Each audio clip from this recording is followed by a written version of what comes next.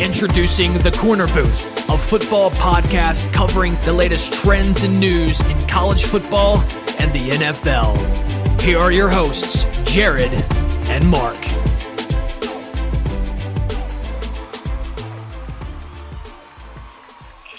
Ladies and gentlemen, welcome to another edition of the Korner Booth podcast. I am your amazing host, Jared Clem. Mark is still on his usual sabbatical. So today's guest host is my boy, my mortal enemy, Jack O'Hara. Jack, how you doing, bud? I am batshit fantastic, Jared. Mark Riley, show up to your own show, you bastard. That's 2 episodes in a row. It's like 7 listen, I love my boy. It's like 8 in the last month. He drives me crazy, but you know what? I love him anyway. He does so much for our social media, so you know what? I let it slide. Oh, I know something or two about my co-host not showing up. I don't remember the last time I heard from Declan O'Hara on the O Show, but it's been a long time. Ooh, it's been that long? I want to say it's been about 5 weeks. Damn. Mark He's and me like the texted Brock us. Lesnar of podcasts. He shows up when he wants, whenever he wants, and it's not that often. Well, you know, if you ever need a fill-in, you can always hit me up. I don't know, I'm not a big Yankees guy anymore, like I was when like all my friends were, and I had my Diamondbacks were terrible, but I could still always help fill in. Even Mike, our boss, Mike Brown, offered to help co-host with me if I was ever in a bind. Because I'm starting to, once my work schedule evens out, I'm going to start going back to doing 2 days, possibly 3 days a week. So like Monday, Wednesday, Friday. Hey, hashtag no days off. Listen, our show is like, every other show is like a specialist show at Belly Up. So mine's kind of like the centerpiece kind of shit. Like the cow herd, first things first kind of shit. So those are daily. Mine should be almost daily. So, I don't know. But you want to be the big dog, you got to eat like the big dog. I am the big dog. You want to check that view count and see how much higher I am than everyone else. I think I still lead by almost 500 views, and we've been taking a vacation last month. All right, well, let's stop stroking your ego and get into some stuff here, Jared. All right, speaking of 5 minutes of fame. All right, speaking of a sweet stroke, we've got Bucks and Raptors. Game 2 was last night. The Bucks have now lost 2 straight since they took a commanding 2-0 lead, and it looked like all hope was lost for Raptors, and everybody and their mother was calling the series over. Now, last night, Kyle Lowry went off, and Kawhi Leonard is always brilliant, of course. And now it's 2-2 going back to Milwaukee. Jack, I don't know what to make anymore. I still think Milwaukee takes this in 6. I think Giannis is just too much of a competitor to let this slide, because he's probably in the locker room yelling at everyone in Greek profanity and like broken English, because his accent's his English is pretty good, but I don't know how good it gets when he gets like ticked off. And this is kind of just like the Bucks are here, the Raptors are here, everyone else in the East is off my screen because. Like, I can't comprehend right now. I guess maybe Philadelphia is close to Toronto because it went to 7. But, like, I don't even think this shouldn't be here. Like Milwaukee should have at least taken 1 of 2 up in Toronto. I mean, we talked about it before we went on. I mean, home field or home court advantage, I should say, has been a key factor. I mean, it's historically been a key factor in the National Basketball Association in the playoffs. I mean, so you have the Bucks who take the first 2 in Milwaukee, okay, expected. I mean, yeah. Kawhi and the Raptors had a tough 7 games. And they were gassed, too. And Kawhi honestly looks hurt to me. I mean, not as bad as Damian Lillard, and we'll talk about the Warriors sweep in a second, but he looks so shot after game 1. Even Kyle Lowry poured in 30 points, and I'm like, that's it. Like, Toronto's done. But now the series we thought we were going to get is what we got now.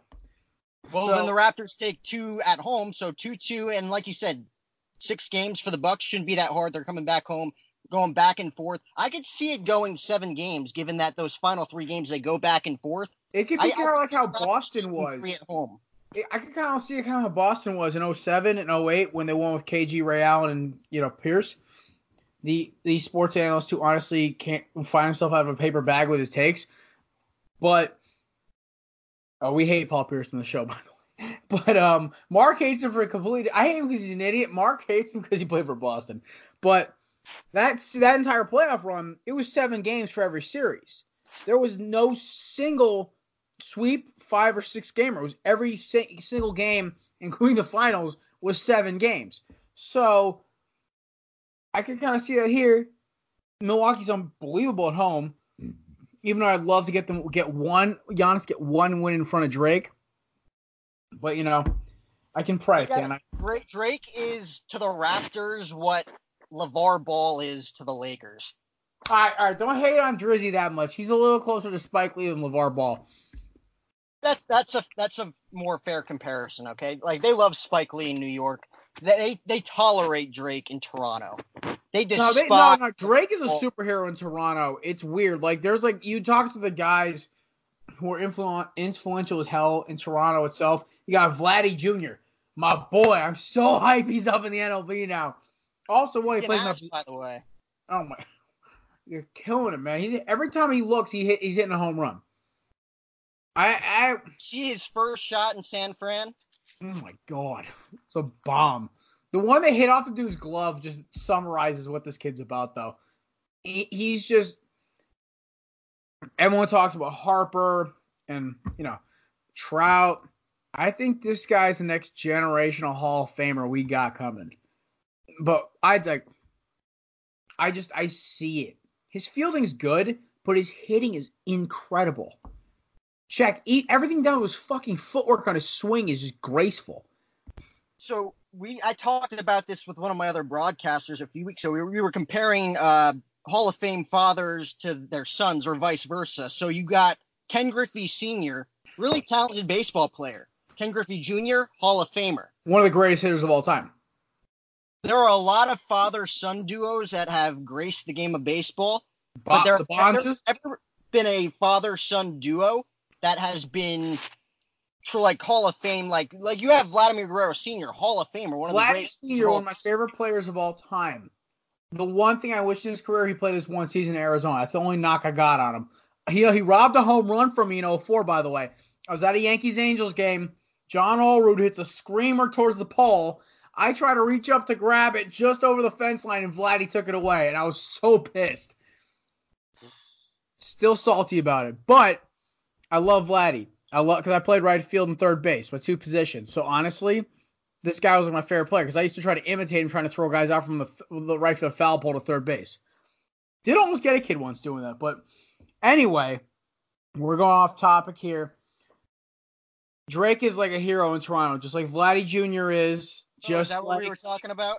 Yeah, I see how I was able to track myself back to that? Yeah, no, you get me going on tangents. This is what happens. But anyway, I would just love to see Giannis get one win in front of Drake and just start mouthing off to him afterward, like a little Reggie Miller, Spike Lee kind of shit. It'd be great. 100%. See, I would love if Kawhi stayed and this became like a Knicks-Pacers kind of thing. I wouldn't be shocked if Kawhi stayed. I remember at the beginning of the year, I don't want to be here. Like, I did not want to be traded here. Everybody knew he wanted to join LeBron in LA. Now the best part is now the fucking Lakers are a joke. And we'll talk about that in a little bit as well, because it just is, how much my hatred of LeBron, this makes me so happy. This has nothing to do with, nobody's talking about LeBron right now. Well, nobody's talking about the balls. Well, it's LeBron not winning titles, and that's what makes me happy. 100%. I am Team Kobe all the way, so it's like Kobe and Jordan, I hold here with Magic Johnson and Kareem. Then there's LeBron, Kevin Durant, and Larry Bird are like 50 feet below them. That's fair. I don't even consider LeBron James the best player in the NBA right now. He's not. 90% of fans right now. 4th. So 4th for you. So I'm going to go just to guess your list. KD, Anthony Davis. No. Kawhi Leonard. He's never the best big man in the West. He's 3rd. Giannis. So I got Giannis. I got KD. Lillard. Who? Lillard. He's 5th. Steph? He's 6th. Not even Steph. Still the best shooter in the game. It's Kawhi. Kawhi in the last 3 series has proved You said Kawhi? Yeah. Okay, so yeah, then you were right. You got my 3. It goes 1 KD, 2 Giannis, 3 Kawhi, 4 LeBron, 5 Dame, 6 Steph. Okay. Because Dame is so important to the Blazers even being relevant, I had to put him over Steph. Yeah. Steph Curry is by far the best shooter in the game of basketball. I have gained so much respect for him. Oh my God. In the last 2 weeks, because of the injuries to KD and Boogie, I've gained so much respect for Steph, a player I used to despise. But him and Durant have made me start to root against LeBron. Well, I've always loved Durant because he has that KG, Kobe kind of killer instinct. Even if he kind of can be a little bit of a pansy on Twitter, when he gets on the court, he's still a stone cold killer. And that's the thing about the NBA. They all talk trash on Twitter. That's why it's so entertaining to watch when they play. You got guys in the MLB like Mike Trout, who's vanilla as hell. The only thing he tweets out is "Fly Eagles Fly" every Sunday. That's it. Fly Eagles Fly. God, when I was just a quick story. I went to a Jets-Eagles game when I was like 10 years old in Philly. And I went to the one that 4 seasons later in Meadowlands. Started a fight with a whole section of Jets fans. This is when Mike Vick put a pounding on the Jets like I've never seen before. This was before butt fumble, and I think was it the year that McCoy ran for like 180 yards? Yes, McCoy. I was watching that. I was 16, watched that with my girlfriend on the couch in my house right now. Like that was like the year they went 8-8. It was a dream team season. Oh, the dream team. Down 3 touchdowns in that game. I think they won 45-19. Yeah, you're right. Plaxico Burress for that one season. That was the first season. Like that was a year that I think they were like 9-6 going into the final, or 8-5 going into the final 3-game stretch, and that was when they fell apart. That was the first time after they went back to the back-to-back AFC title games. But we were in the hotel coming back from the game. They lost 45-19. My brother is about to get in the elevator with a bunch of Eagles fans trying to get up to our hotel room, and they immediately clicked the closed door because we had like Jets jerseys on, and they're just singing "Fly Eagles Fly" as the doors are closing on my brother's face. My brethren, listen, we know what we are. We don't try to hide it. We're not like Patriots or Giants fans who are act all nice until we lose. We're horrible to you regardless. We don't give the thing is Eagles fans, when you avoid talking football, we're fine. It's when you bring up the teal and black and white, we get rabid. It's almost like a Jackal Mr. Hyde switch in us. It's insane. But you know what? I've seen worse from us. I've seen worse from other fans. So you know what? NFL is just a different kind of cult. College football is even worse. But we can even go on for hours about that. But next up on the list, Golden State Warriors Monday night sweeps the Portland Trail Blazers without Kevin Durant, without Boogie Cousins. You know what? I get it. Dame's hurt. But, come on, man. Nobody could step up. You couldn't steal one damn game in the fucking Rose Garden where it's so hard to play there. I'm lost for words. I mean, you hit it right on the bat. There's only so much Damian Lillard can do. He is that team. Like how LeBron was the Cavaliers for that 4-year period. I mean, they gotta get him a big man.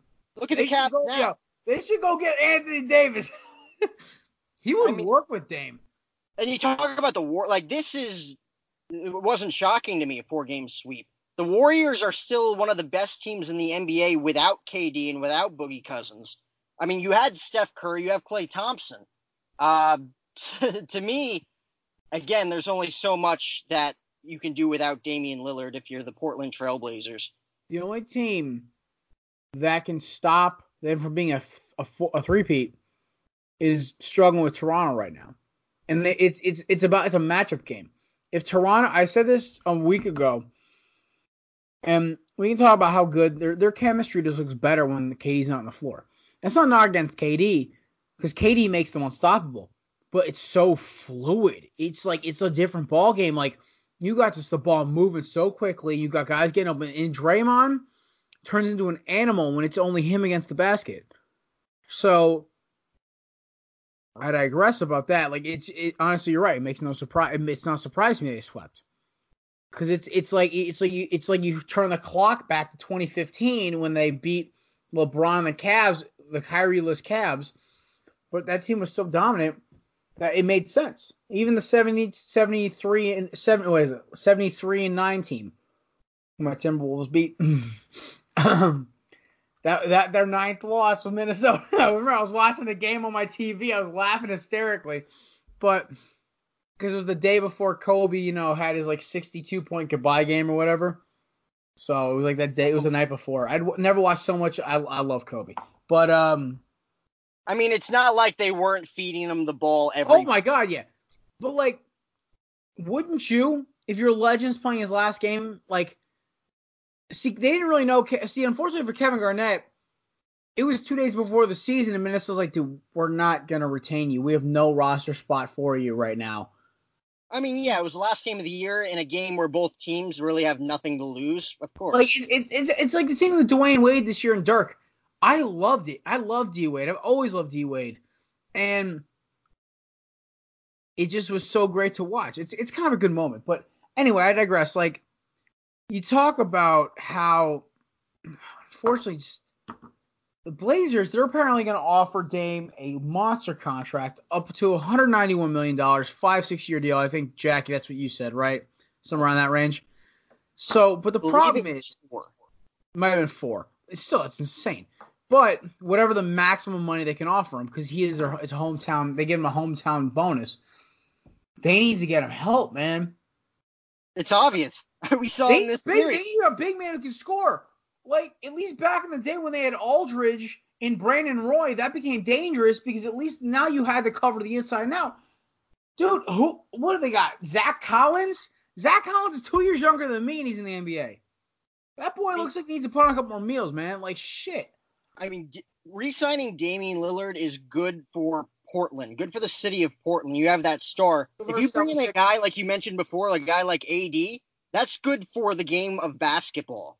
Because now you have a range of elite teams where you have the Warriors, who are obviously going to obtain at least Steph Curry this offseason. You have the Knicks, who are probably going to you have the Knicks, who are going to get Kevin Durant, possibly Kyrie. Then you have teams like Brooklyn, who's probably going to get 1 star, along with my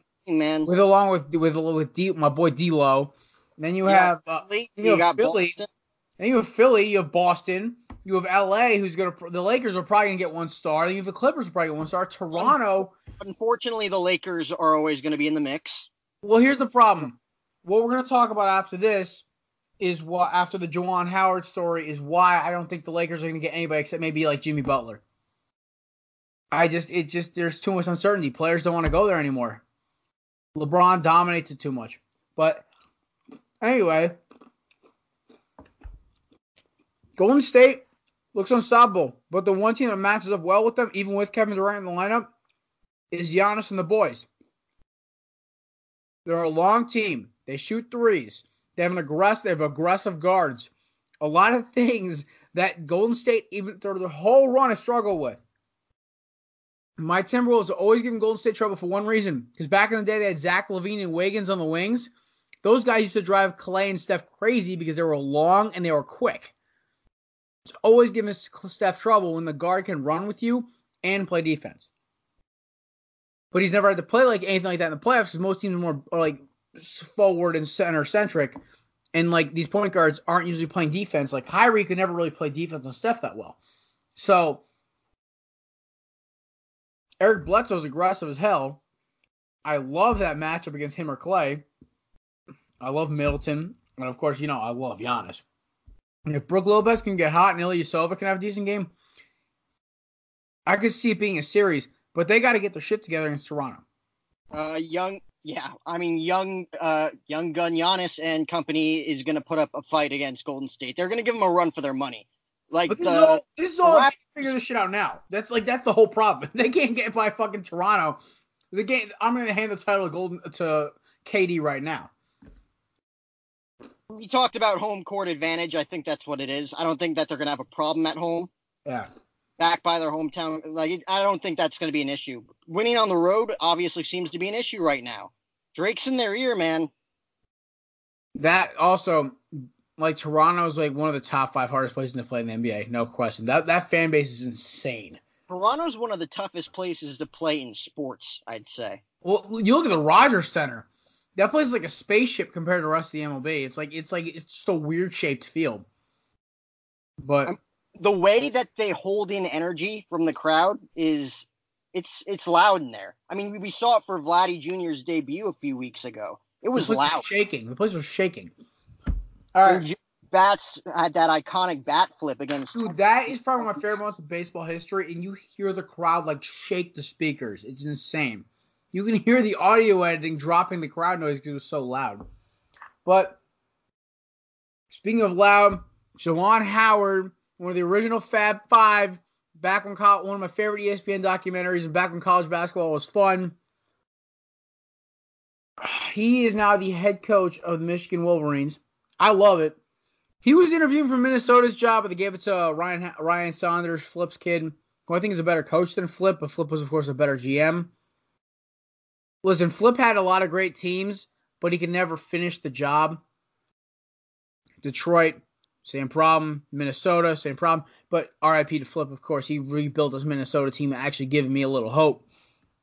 But Juwan Howard to Michigan, we talked about this in the pre-show meeting. X's and O's wise, I'm not sure yet. But for selling tickets and getting recruiting, you get one of the OG Michigan guys and one of the guys who made Michigan basketball relevant at all. The only thing that would have been better is if you got Jimmy Jackson or Jalen Rose to be his assistant or Chris Webber. That's the only thing.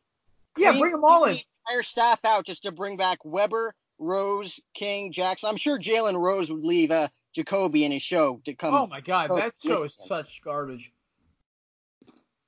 But this is good news for Michigan. I mean, we saw Howard have a little time shadowing Eric Spoelstra with Miami.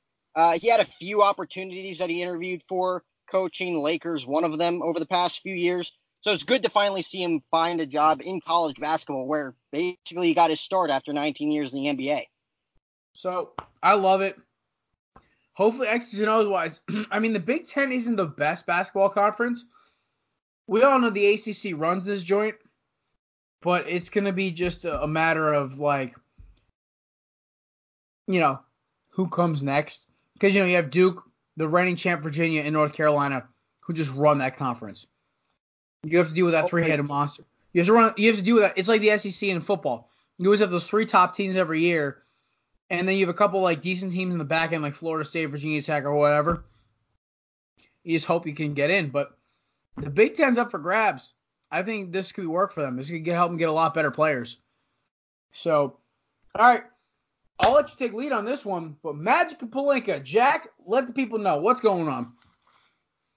So here's the skinny monkeys. Magic Johnson was on First Take Monday morning with Stephen A. Smith and Max Kellerman, America's 2 favorite analysts. Magic Johnson spilled the tea on the Lakers front office, which I think everybody knew had a lot of blackmailing and a lot of agenda keeping things going on. So Magic Johnson explained to the world Monday morning that he was asked by Jeannie Buss to become president of the Lakers back in 2017.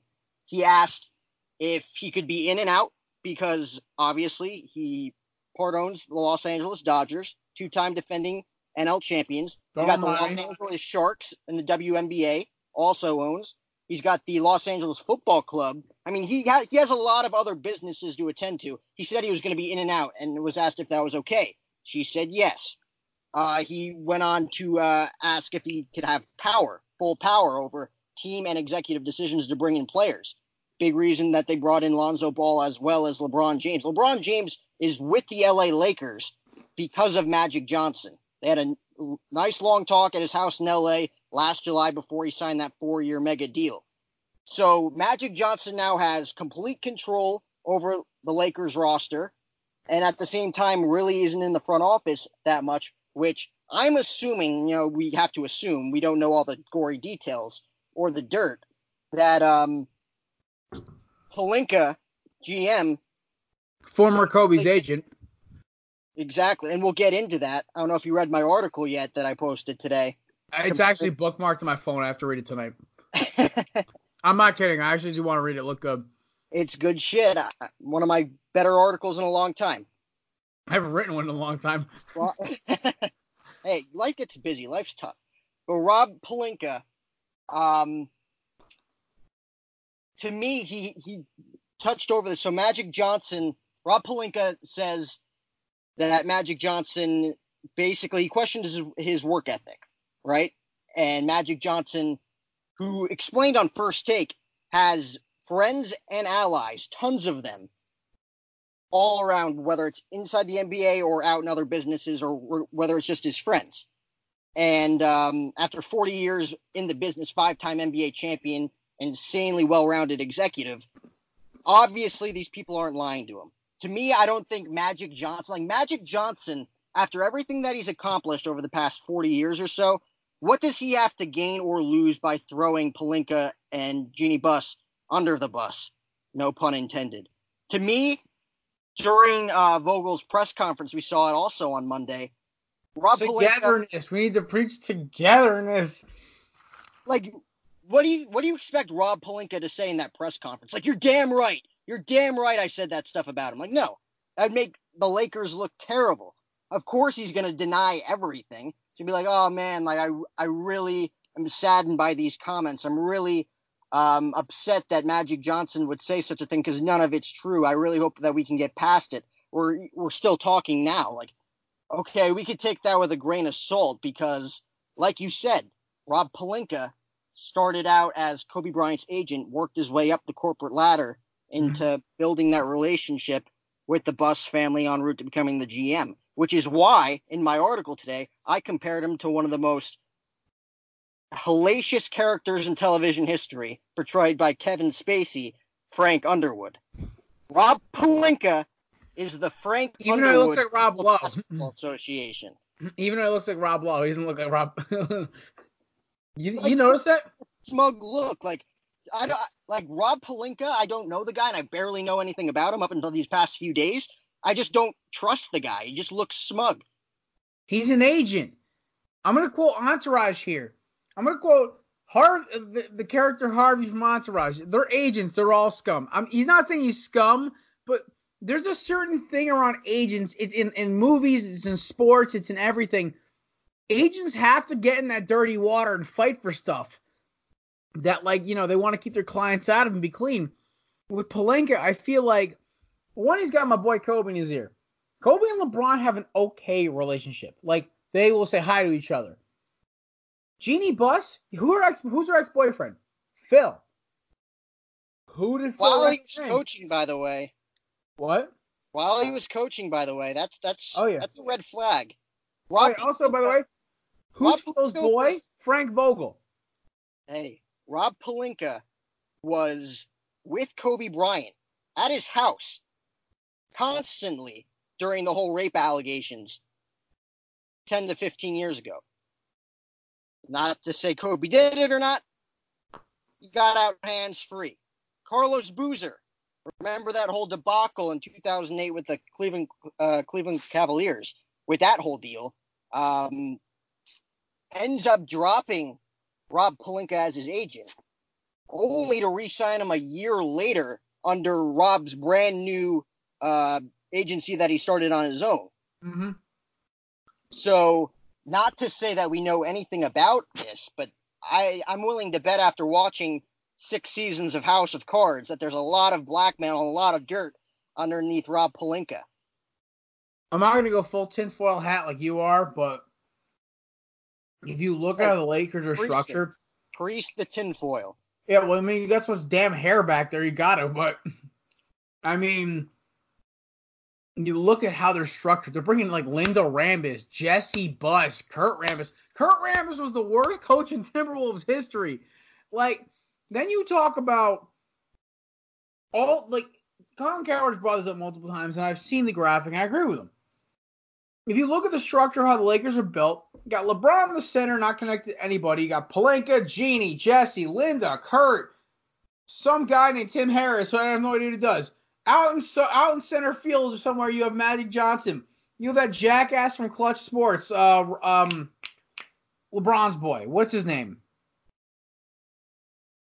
You're not going to get that out of me. Honestly, the Lakers, they can go out and get anybody. Go get Adam Sandler. He'll do a better job than Jeannie Buss right I would now. love to see that.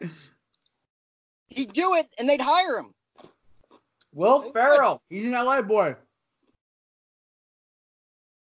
I mean, any one of those Hollywood actors out there. Wahlberg would do it. He's too loyal to Boston. He wouldn't do it. But I get your point. Going forward, who are the Lakers going to get? Kevin Durant won't go there. You know that. He's not about the super team shit. He wants his own legacy. I wouldn't say he's not about the super team shit. I mean, he did go to Golden State after all. He wants. You know how much it eats at him that everyone's like, oh, these titles don't count because you got Steph and Clay and Draymond. But what if he's not going to want to go to LeBron? He's going to have as much shit as he would. If he goes to New York with Kyrie, that's in the East where you got to deal with Giannis, Kawhi, D'Lo, and fucking Ben Simmons and Joel. That's a lot of teams to fight around with. And you got a Hawks team that just keeps getting better. You have Indiana with a healthy Oladipo next year. The East is probably like just as competitive as the West if KD goes out there. But Kawhi Leonard, he's gonna go to the Clippers or Toronto. That's it. Maybe Brooklyn's a dark horse. He doesn't like the whole flashiness that LeBron brings. Kawhi wears New Balance. He doesn't talk to the media. He's an odd dude. He's always been an odd dude. He doesn't fit LeBron's brand of basketball. So because he wears New Balance shoes, you don't think he's going to go to the Lakers? He just doesn't fit the type, man. He's not about like why people go to the Lakers, man. There's no statistic, there's no like on-court reason an aging LeBron, all the bullshit we talked about in the front office, and a bunch of supporting cast players who are lesser versions of guys on other teams. So what am I missing here that makes the Lakers attractive at all? Again, you have one of the greatest NBA superstars of all time. I mean, obviously Magic Johnson leaving hurts. Oh. Because he just spilled all the dirt, and I think 95% of people believe it. Again, Magic Johnson, I don't think he has anything to lose by throwing them under the bus. I totally believe it. I think the Lakers screwed themselves. The only players who probably going there are Buckets, Jimmy Buckets, and Boogie. AD did buy that insanely beautiful mansion in LA last year that would take me 4 lifetimes to pay off. I'm going to quote the great Gail Benson. We will trade him to LA over my dead body. That's it. They're not like you. I doubt New Orleans will do any business with LA in any sport because of the Anthony Davis bullshit, the crap with LA Rams and the Saints. God, that was beautiful. And the pass interference call. Ain't happening. But next up. Who knows? Maybe the Pelicanes will want to start their own dynasty with Zion and AD. Even though AD won't want to play there. I think their best bet's trading him to Zion wants to play there. Yeah, I mean, you get his boy RJ Barrett to trade with New York. You send AD over to the Knicks. You got something there. RJ Barrett and Zion together with a couple draft picks. I'll take that. That'll be a fun squad. They're not going to go to the finals, but they'll probably make the A seed. That's not what you play for. This listen. generation, your first team together, you play for the A seed when you had barely been relevant for the past 10 years. One step at a time. You got to run before you can. You got to jog before you can run. All right. Big Ben. I'll take lead on this one. Y'all know about the drama between Big Ben, Antonio Brown, Le'Veon Bell, whatever. Nobody cares. It's all been in the news. Big Ben comes out Monday, says, listen, I'm sorry. I shouldn't have been blasting people on the radio show. I shouldn't have been like, I was a bad teammate, a bad leader in 2018. Antonio Brown responds back not even an hour later on Twitter and goes, Two-Face. And I'm just like, 2 takes here. One, a little too late for Big Ben. But He's got Juju, James Conner, and not a bad roster. I don't think they're going to be a Super Bowl contender, but they're probably going to have a good shot at winning the AFC North again. Because I think that Cleveland's going to start beating the hell out of each other early in the season and finally get their crap together. And the Ravens regress, and the Bengals are the new Browns, so there you go. But AD, dude, shut up. Nobody cares about you anymore. You're in Oakland.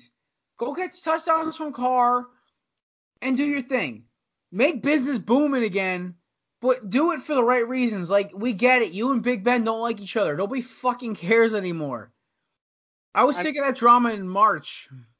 With Antonio Brown, it's what you see is what you get with him. Like, obviously, it was a very bitter ending in Pittsburgh, and we touched on this before we went on. Big Ben is the leader of that locker room, has been for over a decade. You got to act like it. Don't be calling guys out at this stage when he's already gone. Don't wait to call him out and talk shit on him after he's gone. We talk shit about during the season. He's apologizing now. So but still, I know. I'm not justifying. I'm just saying that, like, with this situation, I get where he's coming from, but it's a little too little. It's too little, too late. Antonio Brown should have said, "I got you, fam," or whatever, or not even respond at all. Nobody gives a shit. Just do your thing. Catch touchdowns. Nobody gives a crap about this drama anymore. I'm tired of hearing about it too. So, it's stupid to me. Yeah, I mean, that era is over. AB's in Oakland, Le'Veon's in New York, Azaro World, New York Jets, and Big Ben's got to deal with his new team. I mean, Mister. I mean, you have a lot of talent on that Steelers team right now. Like you said, like, the Steelers are hit and miss every year for me. They go 12-4 next year. They're 8-8. You know, I don't know what to expect from Pittsburgh this year. Honestly, I think Oakland's going 8-8. Pittsburgh's going to go 10-6. Probably, like, losing a shootout with whoever they play in the wild card round. But you know what? It's a divorce. It's got to end. Little sad, but also kind of just sad news. Also kind of hilarious because it's the Mets. Yoenis Cespedes, one of the funnest players I've ever watched, ever, got hurt again. Here he has a busted ankle. Now he just broke his other one because he slipped and fell into, like, what was that, like a divot on his ranch and broke his ankle. Yard work. He was a yard work on his ranch.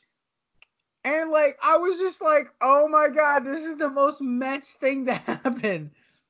I mean, it's not like it's helped them over the past year at all. I know, but, like, they're going to be a crap team until like, I'm, like, in my 50s, and my kid's like, Dad, have the Mets ever been good? I mean, they made the World Series one year, and when I was, like, 19, and they were good at 2000, but that's about it. You know, Jason Bay, contracts aside. I mean, that's really unfortunate when you look at it with Cespedes. I mean, he was the hottest hitter in baseball when they acquired him in 2015. He went on a tear. He's a huge reason why they were the NL champs that year.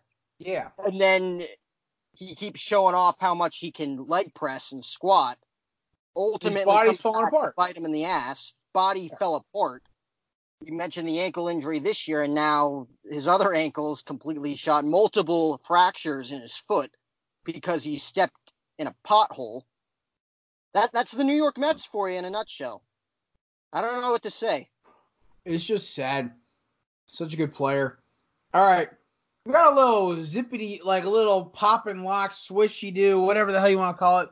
Tampa Bay Buccaneers, probably one of the funniest organizations to watch in football because when Gruden was there, they were respected. But the last, like, 5 years between the Schianos and the Cutcliffes and all these other idiots, or Cutter, sorry. Cutcliffe is for Duke. But it's just a comedy special. So they get rid of Joe McCoy, arguably one of the most consistent and probably one of the top 5 best defensive tackles in the NFL for the last, like, 5 years. Let him go. Within 12 hours, have signed Ndamukong Suh for a 1-year deal. And I get getting out of the contract, but I think they would go younger. And Sue and McCoy are around the same age. To me, it's like, yeah, you're just plugging a hole for 1 year because you didn't address the need enough in the draft. I don't know. I mean, I hope the Eagles grab McCoy is like a 1 year deal or whatever. It'd be great. Or even your Cowboys could use him in the interior. But even the Giants could. Holy shit, their interior is terrible. Their whole team's terrible, let's be honest. But it's just the Bucs being the Bucs. They're gonna, Bruce Arians, I think, is the only coach who might be able to save them. But as long as Jameis Winston's their quarterback, they're never gonna win a playoff game. So I mean, they didn't do much in the draft, like you mentioned, and to me, they're in a rough spot because you got the Saints and you got the Falcons, who are both. And even Carolina, who's good every other year. And I mean, last year you had Ryan Fitzpatrick. Everybody enjoyed the press conferences. And this year, Sean Jackson's good for another big personality. So, I mean, to me, it's about selling tickets right now for the Bucs. It ain't about winning football games. They you know what? I might have to call it a couple of Buccaneers fans who work with us. We're talking about how the Bucs at worst are going 7-9, and me and Mark almost spit out our beers when we read that post in the chat. The Bucs are straight trash, homie. They might have the worst record in the league next year. Yeah, you guys might have to walk the plank soon with a few of those guys. Oh, shit. Jack went there. I love it. All right. Next up, it's time for Stair Bail. All right, so Stair Bail is very simple, folks. It's like buy or sell, but you either stay out or you bail in the night. You call your tab. So first up, Jack's boy Ezekiel Elliott got interested again at another fucking music festival. He should just not go to these anymore. It was a video service. He shoved a security guard. He got in a little scuffle. No charges were filed, but it's just another incident on his record. It's like every 8 months he's in some kind of trouble. Jack, are you gonna defend your boy, or are you gonna bail on him so it's all Dak Prescott from here on out? Bail. No, I'm just kidding. I got thick skin. I could talk about this. So it's just frustrating to watch because Ezekiel Elliott, we saw it in college as a Buckeye. His dad had to move there in an apartment just to keep an eye on him. That's a massive red flag right off the bat. He comes his rookie year, phenomenal year. Turns out he beat up his girlfriend. He's going to get suspended for 6 games that second year. Didn't really perform that well in his second year. Had a bit of a sophomore slump regardless, I think. I think a lot of running backs definitely have that because you adjust to the film, but he also didn't have a lot of touches to adjust to it. He did not find many holes that second year. Maybe that's in fault to the offensive line, though it's been historically good. I don't know. I was going to hold off because I was going to be like, I'm going to hold off on that innuendo right there. I don't know. And then last year, he had another great year. So this is just disappointing. It's not even worth it. Just with some random. You said it was a security guard?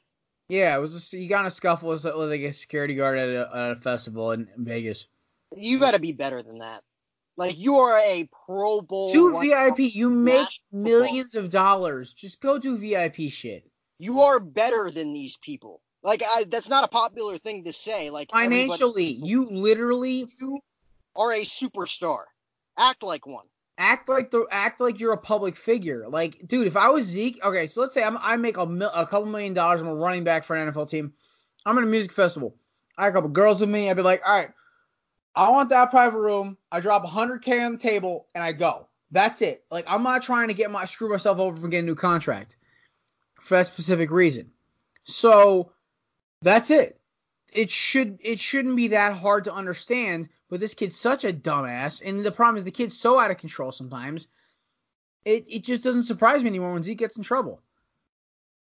I'm more surprised when he does get in trouble. I'm more surprised when he actually keeps his nose clean. It's unfair. He's the best player on that roster. I mean, Dak Prescott, one of the most sophisticated QBs in the league, and he's. You maybe can make a case for Lawrence or Cooper, but that's about it. But I'm bailing on Zeke. I think the Cowboys, when it comes down to this, when it comes between who they're going to pay more, they're going to throw Dak an insane amount of money, and it's just going to help the Eagles, Giants, and Redskins out because Dak can't throw the ball downfield more than 30 yards. And if there's no Amari Cooper for him to throw the ball to, I don't know. But they need Zeke more than they need Dak by a mile. They could have a trained monkey sit behind center and still operate that offense to 8-8. so or at least 6-10 with Zeke and Amari Cooper. And Jason Witten hopefully gets in Zeke's ear a little bit now that he's back for you guys. I don't know. I'm bailing on Zeke. Honestly, just the maturity issue is just a problem for me. Next up, we talked about Lillard's contract, but this is for Damian Lillard. Do you stay or bail in Portland? Because unless they can get you a superstar, is it worth? I get it. You're a small town kid. You're from Oakland. You just want to win. You're a Northwest guy. But if some team with a couple superstars but needs a point guard like Minnesota or New York or a couple years with New Orleans or even like the Clippers, the Nets, whatever, or Boston, calls you up and goes, listen, we'll throw you good money. Not going to be Portland money, but it's going to be good money. And you get to play with like a top 15, top 25 player that's a big man, and we have money to go get you more, and you're not isolated like you are in Portland. To me, I don't know. I'm going even here. If I'm Damian Lillard, I almost would be like I'm gonna wait to the end of the season and see how it goes, because the Blazers, if I'm Damian Lillard, have to prove to me that they'll go out and get a big man to help me out, because I love CJ McCollum, but what the series against the Warriors showed me was it's all on Dame. McCollum's a good 2. Should be a great 3. But that's it. And that's all he's got? Zach Collins, really? Like, what do you want to do? Enes Kanter? Dude's on a terrorist watch list in his own country. So, I mean, I'm not even kidding about that, though, by the way. Or at least in Turkey. That's not a good sign. No. It's just, and I love Enes Kanter. He's a funny dude. Takes shots at LeBron all the time. But if I'm Lillard, I'm holding, but only for the season.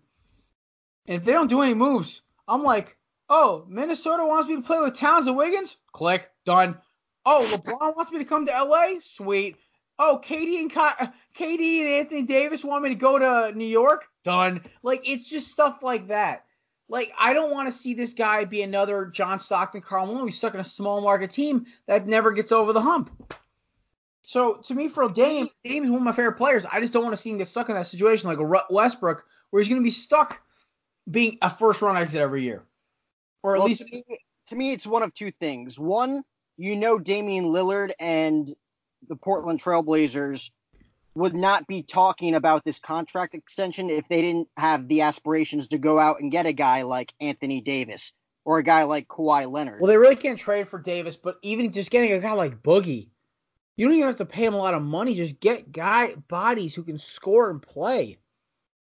But the other thing you got to look at for Damian Lillard, $191 million is a lot of cash. And that is a lot of cash. That takes a lot of cap space. There's not a lot of mouths you'd have to. You're right, and it's just it's if I'm Dame. Sorry, we have a executive chat issue just now. Hold on. But yeah, if I'm Dame, I'm thinking like, wait a minute, maybe I should pull a Brady here. I get paid good money by Adidas and other endorsements. Do I just kind of drop back a little and be like, all right, throw me 160 over the next 4 years, but go get a big man or go get a small forward or power forward, something who can score. Like, go get me, like, see if whoever the Sixers trade, if they get rid of Embiid, or you got Aldridge is on the market, or Davis is on the market in a year. Like, go get like that kind of stuff. Like, to me, the whole point of this is help Dame out so he doesn't feel like he has to leave in a year. That's how I feel about it. I think, honestly, like, Dame should be holding this for one more year, and that should be it if they don't do the moves. Because I don't want Dame's career to go by the wayside like a lot of these small market guys do, where they have to, leave at the end of their career to go get a title. It's not fair to Dame. He's one of the best point guards I've ever seen. I mean, you could look at it like this. Damian Lillard has a legacy in Portland. Yeah, but, I mean, legacy doesn't mean shit when you have no rings. Especially in basketball where rings are everything. And again, Damian Lillard and the Trailblazers, the negotiations have to include not only that 191 million, but also they got to promise him to bring in some talent. They got to go get people. It was obvious in that series. Well, it's got to be a mutual thing. The Lillard's be like, I'll help recruit, but you got to be willing to pay him. So that's how it looks. Like Lillard was injured and that team was like dead. So I mean that's all I gotta say about that one. So I'm holding on. I'm bailing on Zeke. I'm holding on Lillard for now. Last but not least, boxing this weekend. Deontay Wilder. Now I really don't pay attention to boxing that much. I mean I'll watch like Floyd Connor, Floyd Pacquiao, whatever. But I watched this. I like this Wilder dude. One, he wants to play Mr. T's kid in Creed 3, which I love that idea. 2, and I love Creed. It's my favorite sports movie franchise. But, okay, the knockout. Like 15 seconds in, the first punch he connects knocks this dude out cold. The dude has quotes about killing him. He has quotes about killing him up to the fight. It was perfect. It was just like such poetic justice. Like now, boxing's got so much work to do to be relevant again. But this was awesome. This was so awesome, and I loved it every minute of it. I am staying and holding so hard on Wilder as like a hope for boxing going forward, because he's not just a good fighter. He's a tough guy. He's a kill shot artist. And he's a character. You take one out, and you've got you've got two things with Floyd. You've got Floyd, who was a character, and Floyd, who was he was good, but he wasn't a knockout artist. And with Wilder, you have this guy who's got the whole package, and he's marketable. And to me, I'm like, well, I haven't heard about this dude more, and I started hearing about more because a lot of the guys I follow on Twitter, athletes like Towns and everyone else, follow this guy regularly, and I'm like, Deshaun Jackson, same thing. I'm like, this guy's the truth. I'm like, damn, yeah, right, he's the truth. He's also a heavyweight, the best division in boxing. Come on, I love this. This is awesome. I'm holding so Wilder. There will be no Tyson Fury nut sucking from Deontay Wilder after this weekend. I am staying on this. What was he, the Gypsy King he calls himself, Tyson Fury? Yeah. Felt the fucking wrath of Deontay Wilder. I mean, that's boxing. I mean, we talked about it earlier. There are a lot of people who pay to see a boxing match, and they want it to go all 12 rounds. That is not me. I don't give a shit. I'm there for the party. I just that knockout punch. That is boxing. A fight is legit a party, and the fight is the centerpiece of that party. So to me, if I was at that fight, and, I brought a date with me, we're hanging out, we're getting drinks, we're meeting some friends, whatever, and then I'm sitting in the top row, and I just see Wilder clock this dude, I'm like, I am so ready to go home. I'm going to the bar. I'm going to go drinking. Like, this is crazy. I'll be talking about this to everybody I see. Because to me, that's a crazy thing, of course, because one, I was rooting for Wilder, but then the other thing is, like, it's something to talk about. If I just jab at you for 12 rounds, and then it's a split decision and I win, I'm like, and I'm sitting there like, I want my fucking money back. Like with Mayweather and McGregor, I felt so robbed. I was just like, the fuck? That was awful. Like, same thing with McGregor and Khabib's UFC fight. I felt so robbed. It wasn't until the end where the brawl broke out that I'm like, okay, this is actually entertaining. But it's just like, fighting sports are about action. Wilder brings action. He's a character. He's marketable. He's crazy. He's quotable. I'm not saying he's Ali, but he also works in the best division of all time, which is Ali's division. To me, I don't know. I think he's the future of the sport. I love it. I agree with you. That one punch alone has me going for Deontay Wilder. And you mentioned McGregor Mayweather. I honestly enjoyed that fight. I thought McGregor was killing him for the first 2 rounds. Like, McGregor was just landing shots, but the problem was McGregor was running out of gas. And again, McGregor coming into this sport, I feel like a lot of this could have potentially been staged. I mean, you saw it towards the end. McGregor had a lot of fight left in him. He could have gone. The referee shouldn't have stopped that match in that 10th round. I don't think he was done. Oh, no. But that was to make him and McGregor and Mayweather so much money. But that about wraps it up for last call. I mean, for Stereo. Folks. There you go. It's Jared actually flipped me off halfway through that for those of you. It was an accident. I actually didn't mean to. Like that, I have a couple of those saved for every time you go on a route. My Diamondbacks are going to be trashed this year. Yeah. All right. He's still holding out hope that they go on a days to lose like 30 straight. Last call here, folks. So let's kick that smooth jazz. So, folks, NBA free agency around the corner, and we have the finals with the draft. We have Zion and Ja Morant going to two small market teams. And I heard a point today on a radio show that you guys know I listen to all the time, The Herd, of course. And Kara brought a point about LeBron and the failure that LA has been being the death of player mobility. Or, with Kevin Durant possibly going to New York, Kyrie joining him, Kawhi possibly staying in Toronto, Jimmy Butler going to LA, Zion and RJ Barrett hopefully going to, or Zion and Anthony Davis in New Orleans. Maybe Minnesota gets a decent player here. John Morant gets a guy there. You're going to see a more diverse league. Now, people always hated on the early 2000s, back when LeBron was not that great and the Spurs were dominating. People hated on that league because the Spurs were boring as fuck. If you could tell me that you're going to have the Warriors out west, Dame up northwest, you have the Thunder with PG and Russ, and you have all these teams with like one or two superstars and a bunch of supporting cast guys, and they all duke it out every year, and there's no like clear-cut favorite anymore, that's basketball at its best. To me, the 2000s, when you had teams like Minnesota and Indiana going to the Western East Conference Finals, taking on teams like LA and Detroit, and you had the Spurs and the Nets and the Lakers and everyone else sprinkling as well, and you had the Suns one year with Steve Nash and Amar'e Stoudemire. That's fun. That's fun to me.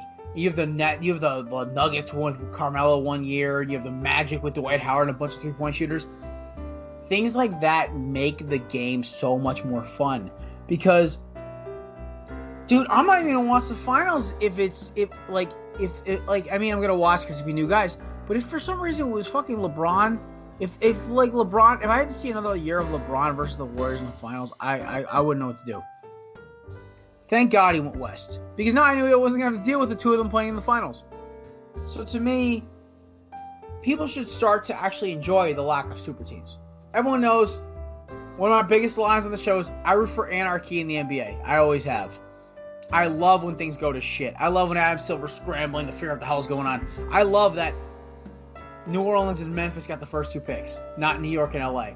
He's not Ja Morant going to Memphis to replace Mike Conley. Mike Conley will go to anywhere. He can even go to my Timberwolves. I'd love it.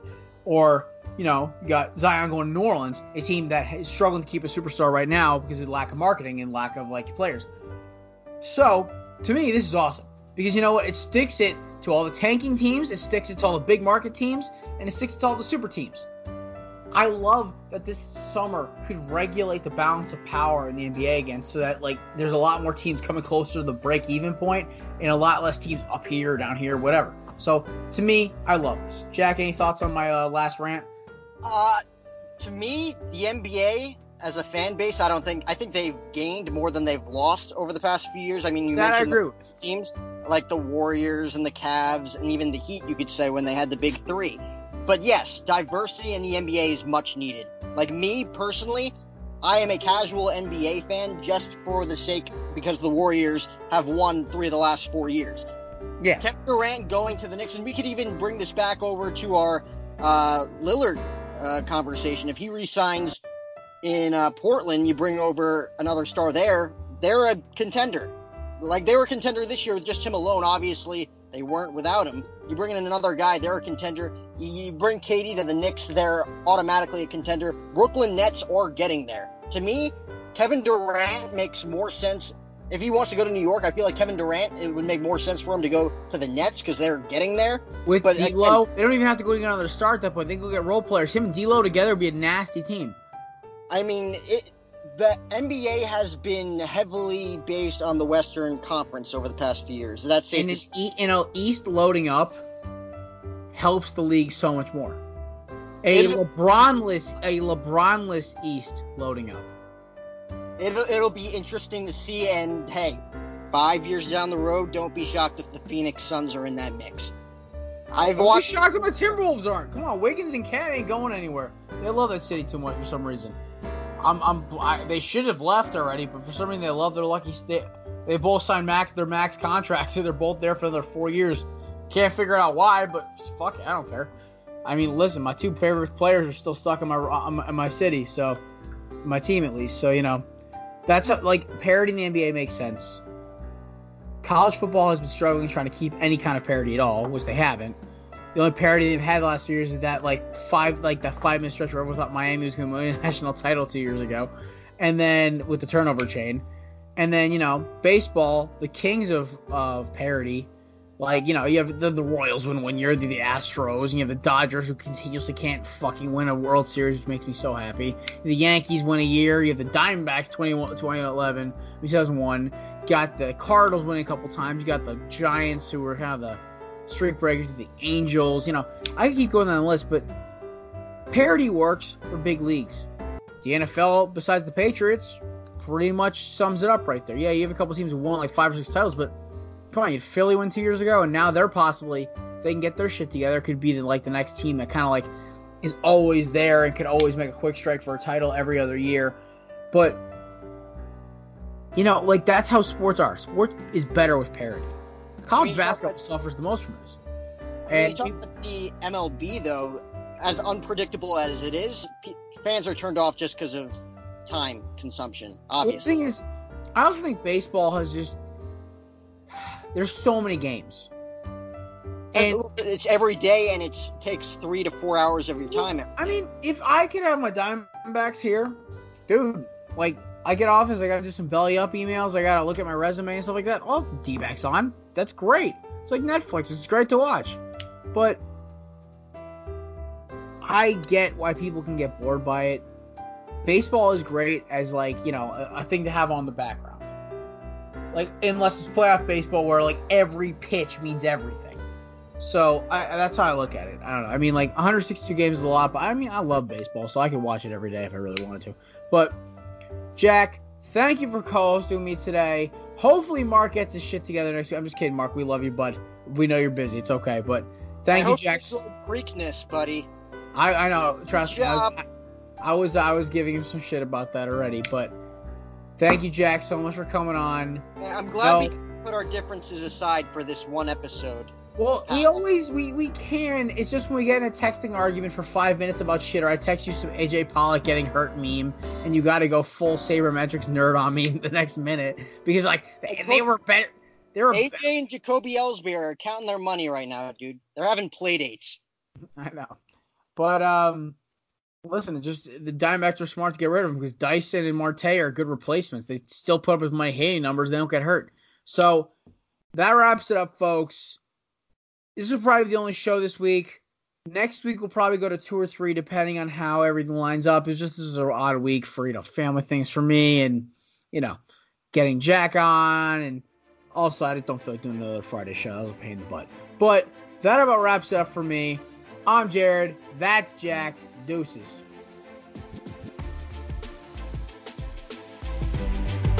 This episode of The Korner Booth has been brought to you by Belly Up Sports and the Belly Up Podcast Network. Follow your host on Twitter @BellyUpJared and @MarkRiley.